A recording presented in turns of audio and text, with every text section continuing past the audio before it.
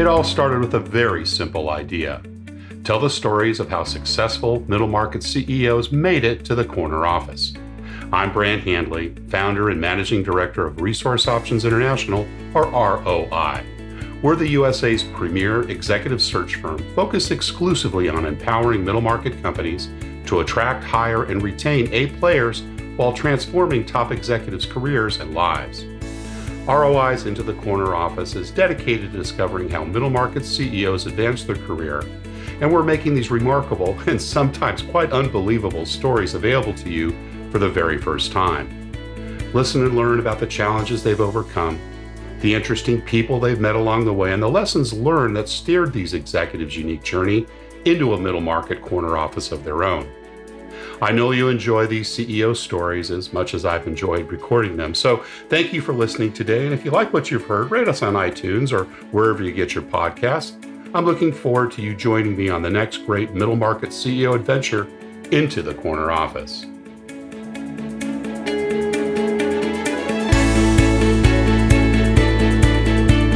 Today, my guest is CEO Paul D'Amico. Paul joined NAFNAF Grill as CEO in June of 2017, bringing more than 35 years of food service experience to this role.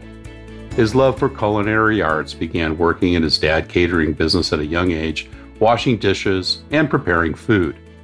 Paul attended Johnson & Wales University, earning degrees in culinary arts and hotel restaurant management. Paul D'Amico, welcome into the corner office. Thanks for having me. Great to have you here. You know, we always like to kind of start with the early years, and you've got such a deep bio. I'd like to kind of capture how that all began. And maybe you can just tell us a little bit about growing up and what was your family like, and what part of the country you did, were you raised? Yeah, I was born in Long Island, New York, and I am one of 6 children. My mom was a stay-home mom, and my dad was a cost analyst for Grumman Aerospace, and he was with that company for 40 years. Wow! Did they have a plant out in Long Island? Was that where he was based? Yeah, it was. Grumman was the single largest employer on Long Island, and my dad started there. I think he started there in the 60s, and he was a cost analyst on the F-14, which was the number one fighter jet that the U.S. had in their arsenal back at that time. Oh, it was for many, many years. Yeah. But we had 6 kids. And where were you in the pecking order? I was number 3. Okay, right in the middle. So I have 4 sisters and I have a brother.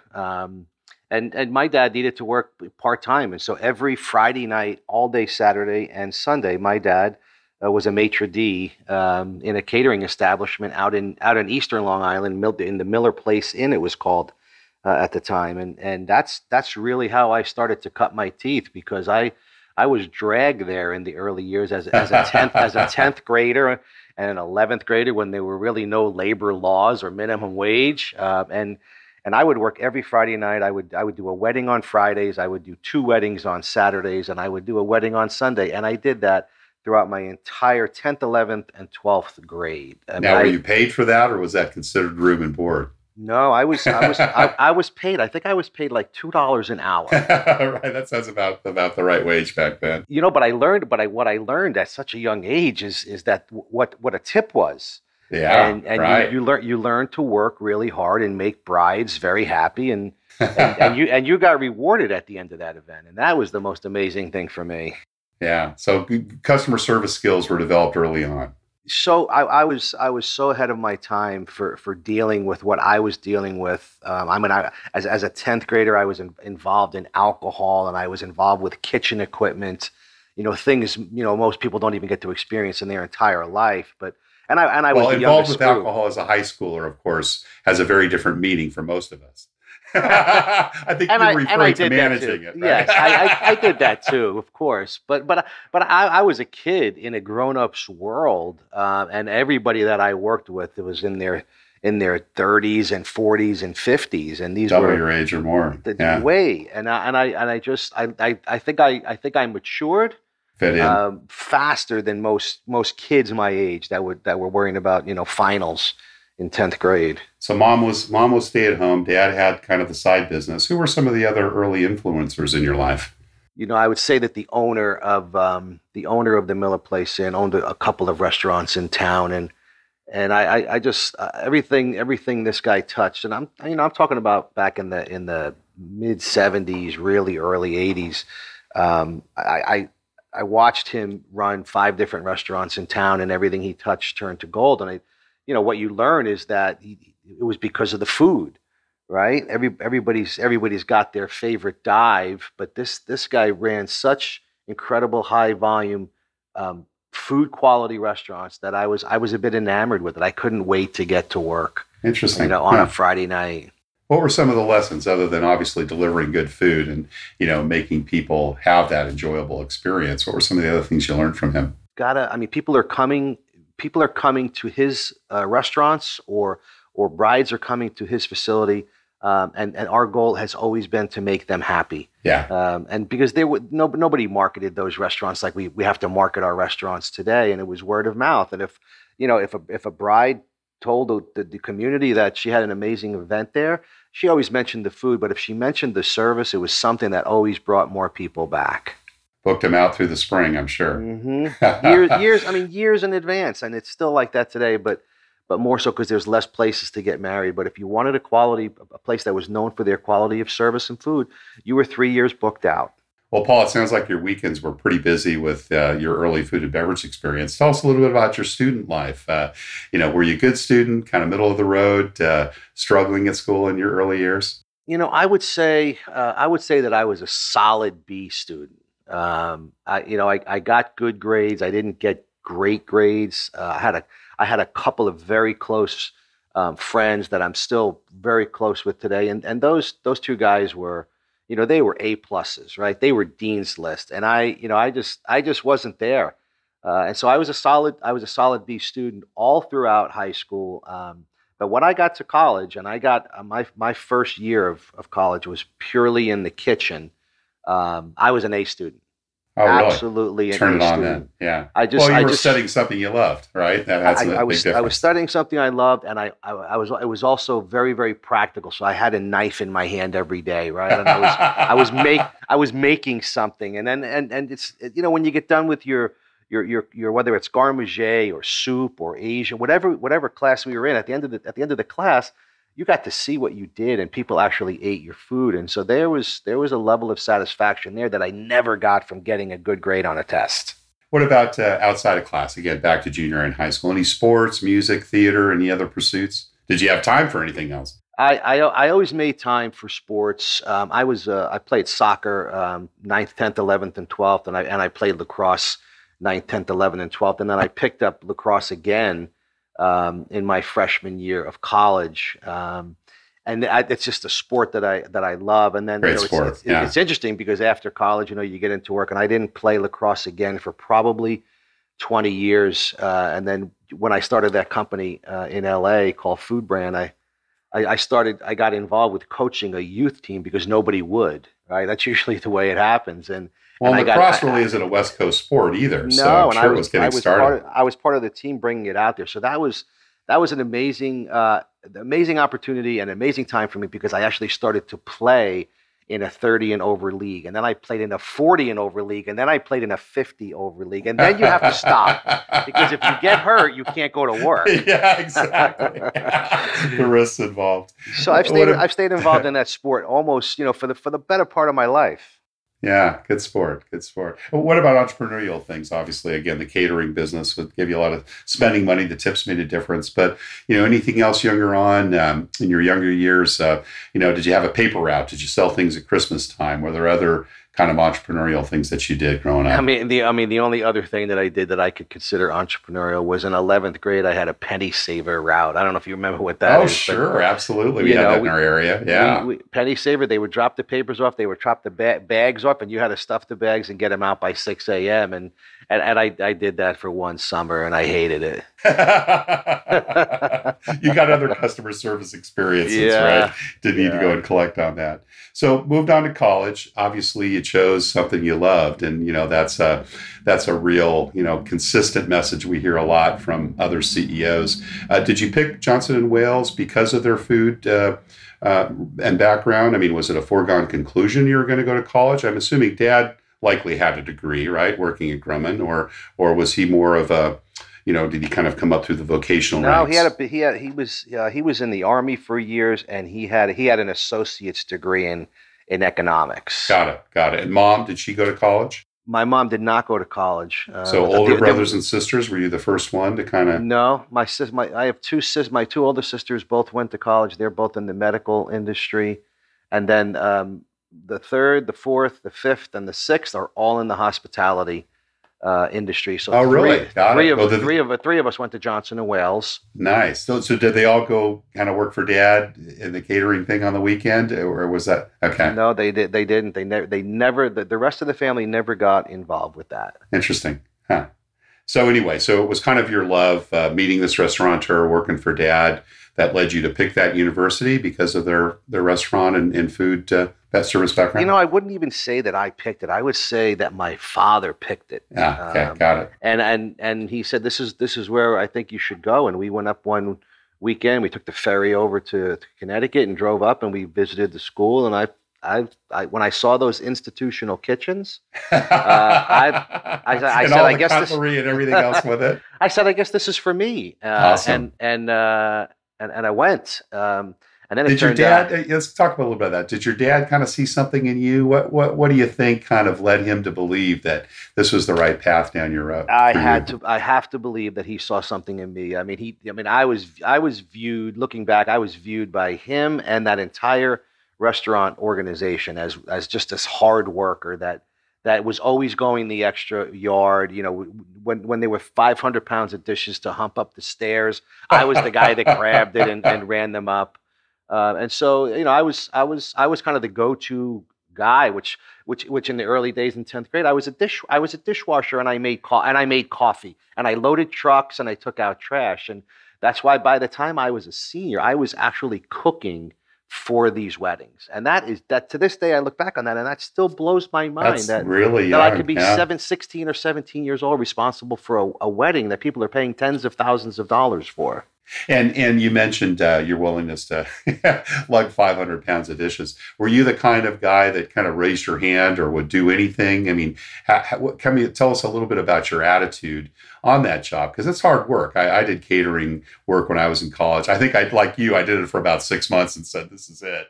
I'm out of it. But, what was your attitude? Kind of...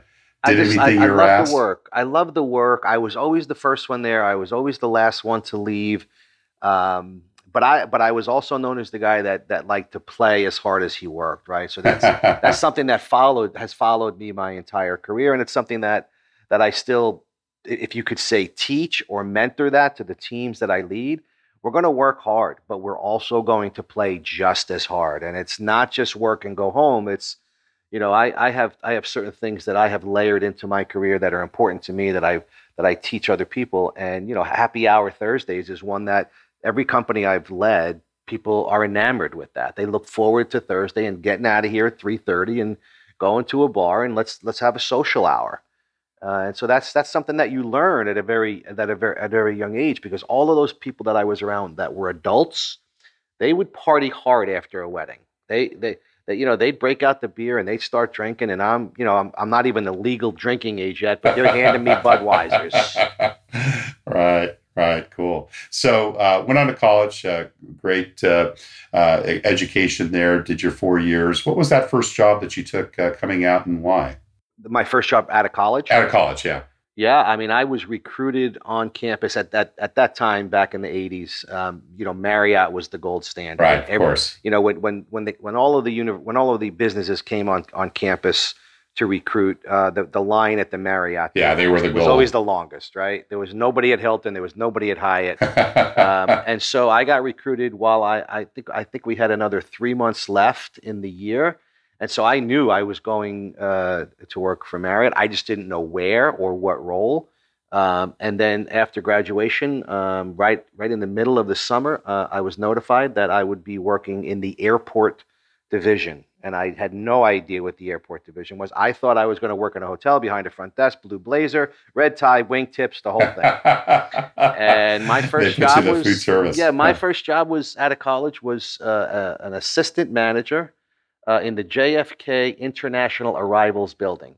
And that sounds really sexy, but I ran snack bars. Right. And I served the best nachos and the best hot dogs to every passenger that would buy it. And again, I felt like I was back in high school, and I was running kegs, down the concourse, and I was serving hot dogs. And I became known very quickly by the leadership team within that terminal, that this is a rising star, and I was told that.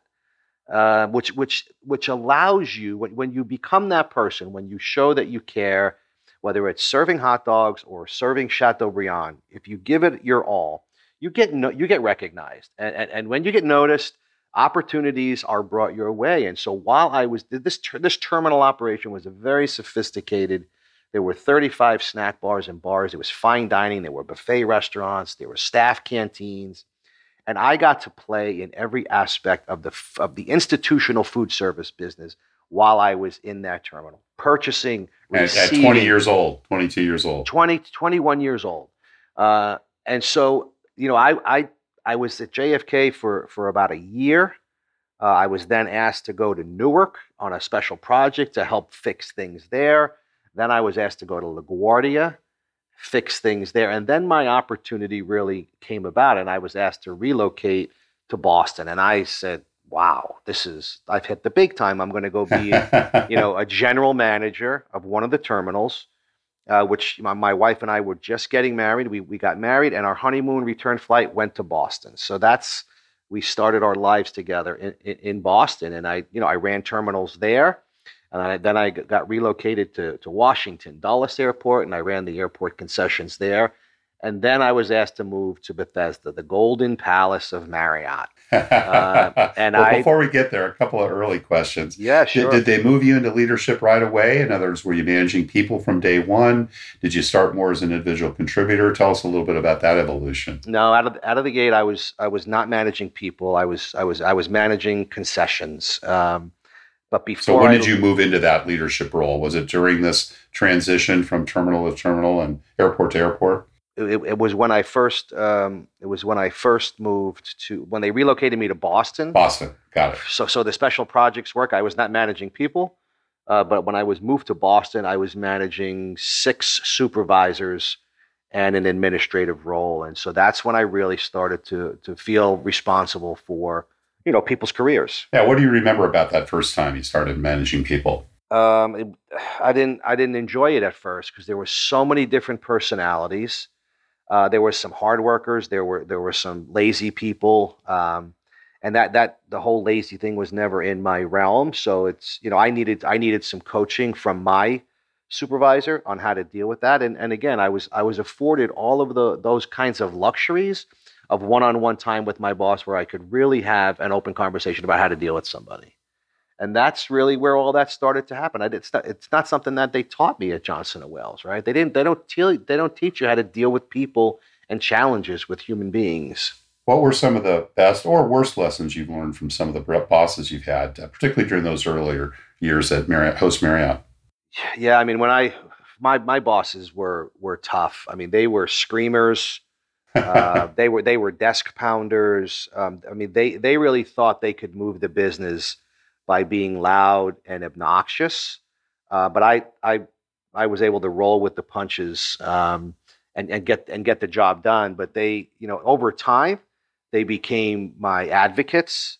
But you always watch from the sidelines, and they would all the new blood that was constantly coming in over time. You could see that they would be pounding the desks and screaming people to see if they could actually deal in this kind of high-paced, high sales volume, volatile concession business where there's no Americans eating the food. Nobody speaks English, and it's a very difficult piece of business to run. What were some of the lessons that you learned during those early management years when you were, obviously running an organization, had those direct reports? I think I still do it to this today, but write everything down. When the terminal manager calls you, and there's no cell phones back then, so it's on a phone. They've got to find you, and they're screaming into the phone, and they're screaming, "Get up to the office!" And I'm running up to the office. I always made time to stop and get my pad and my pen and get up to the office because I knew it was going to be a volatile situation because that's how I got invited to the situation. And I've always wrote down what was said and what I needed to do. And to this day, I mean, today I do it on my iPhone, right? I use the Notes app more than probably any other app because it's always there for me to go back to. Paul, how would you say your leadership's evolved over time? I have become the opposite of my early bosses. Really? Interesting. Yeah. I mean, I think if you lined up 10 people that have worked for me over the years, I think they would tell you things like, we feared you, but in a very calm kind of way. Because I'm not a screamer. I never have been a screamer. I went through that war and came out of that the other side, learning from that, saying I'm not. So you never adapted those approaches. You were able to maintain that. Mm-hmm. Yeah. No, because as the years, as the years pass by, HR became more and more ingrained in everybody's head about how to deal with people. And today it's 20x what it was back then, right? You can't look the wrong way, you can't touch the wrong way, you can't talk the wrong way. And so I started to understand that. And I really felt that by setting the goal and holding people accountable for the work that had to get done and then rewarding them in the best way possible, they really learned to respect that type of leadership. And if you said to me, what is the one thing you want to tell us? I would tell you that I learned to be a servant leader.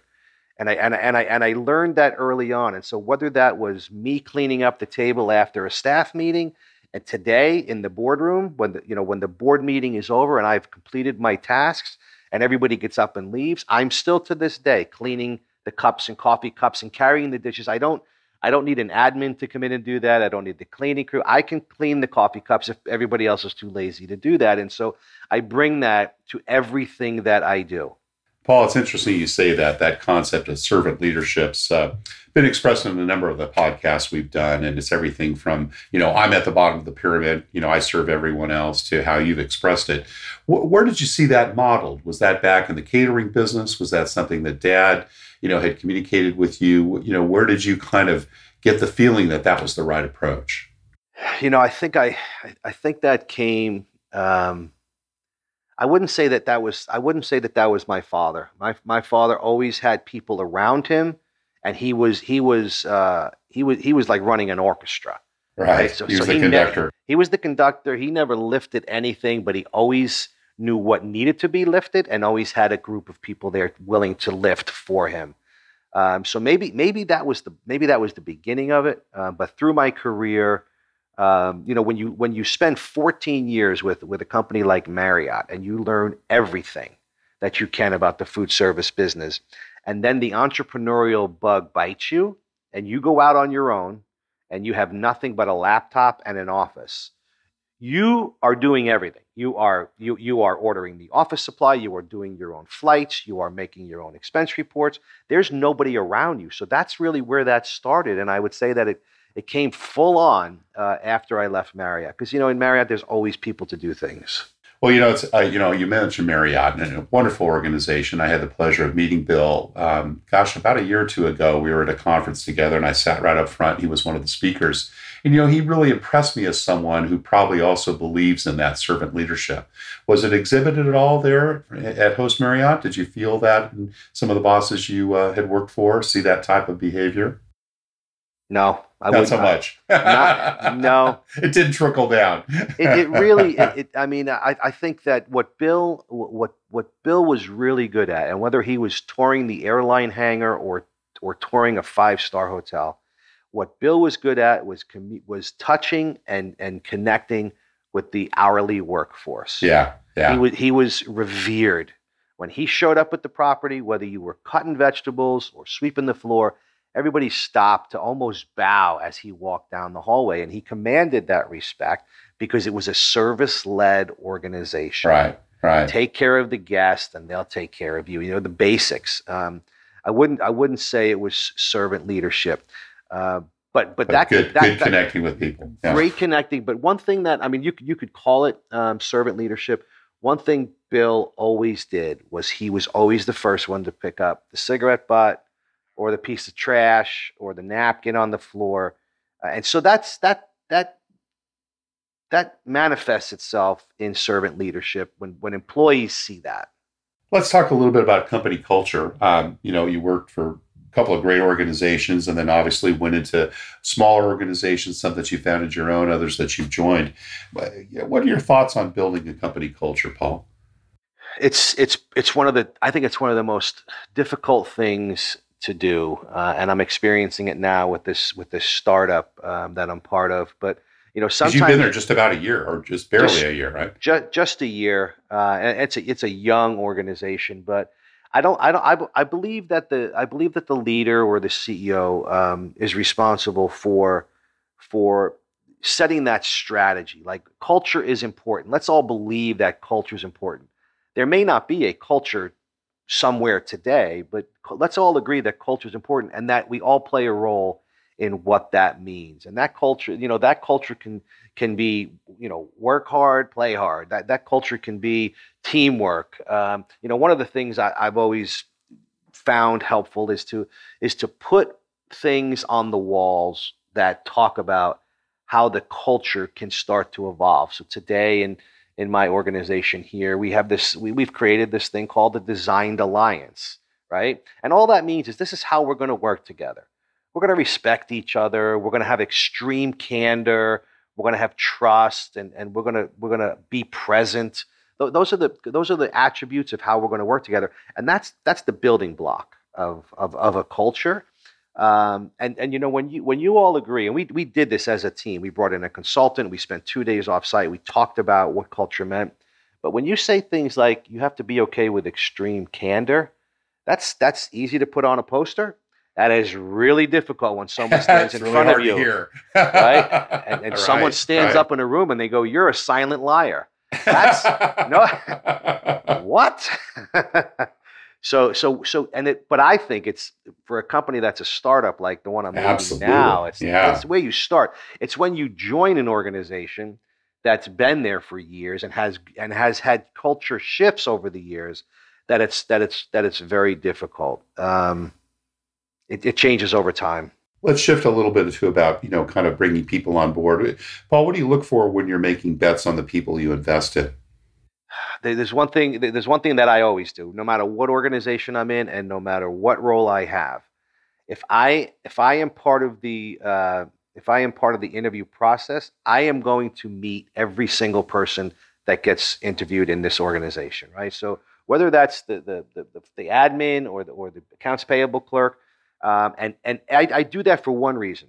I do that to tell a quick story. I want to see how they interact with me. I want to see if they're nervous around me, because I don't want people nervous around me. But I meet with them for 15 minutes and I just tell a quick story. And that story is, the company that I've built here is a sandbox to me.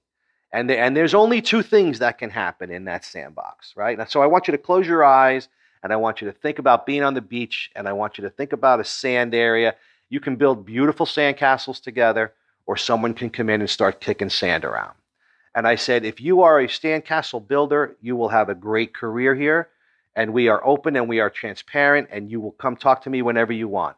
If we find out that you're kicking sand in people's faces, it's okay. That's just you. But we're just going to tap you on the shoulder and say, thanks for coming. Doesn't mean we don't like you. Doesn't mean we don't respect you. But this is not the place for you. So we're going to just send you on your way.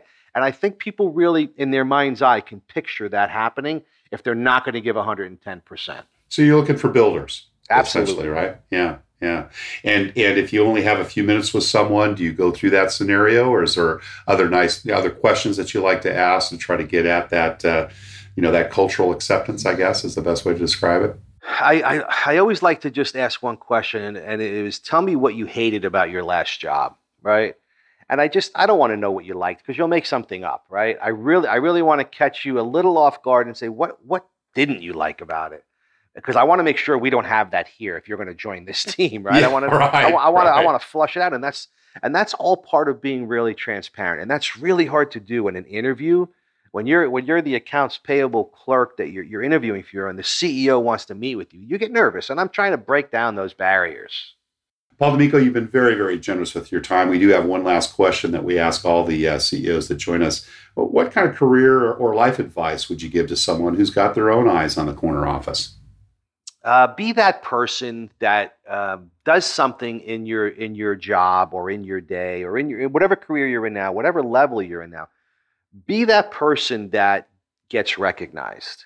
Be that person, because there's a sea of vanilla out there, and so what are you going to do? What are you going to do so that the leadership team sees you? Because everybody's looking for great people, right? Because every company. There's very few companies are stagnant. Every company wants to grow, and they need future leaders. They don't just show up. And so, what is that thing that you're going to do to raise people's eyes, to get the executive leadership team talking about you, regardless of what level in the organization you are? Paul, thank you once again. We've really enjoyed hearing your story of your journey into the corner office. Thanks for having me.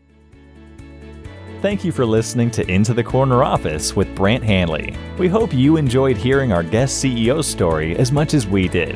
If you want to hear more CEOs reveal their journey into the corner office, please subscribe via iTunes and tell your friends and colleagues. For more information about Brant, Resource Options International, and the mighty middle market, visit www.goforroi.com. We look forward to having you join us for our next episode.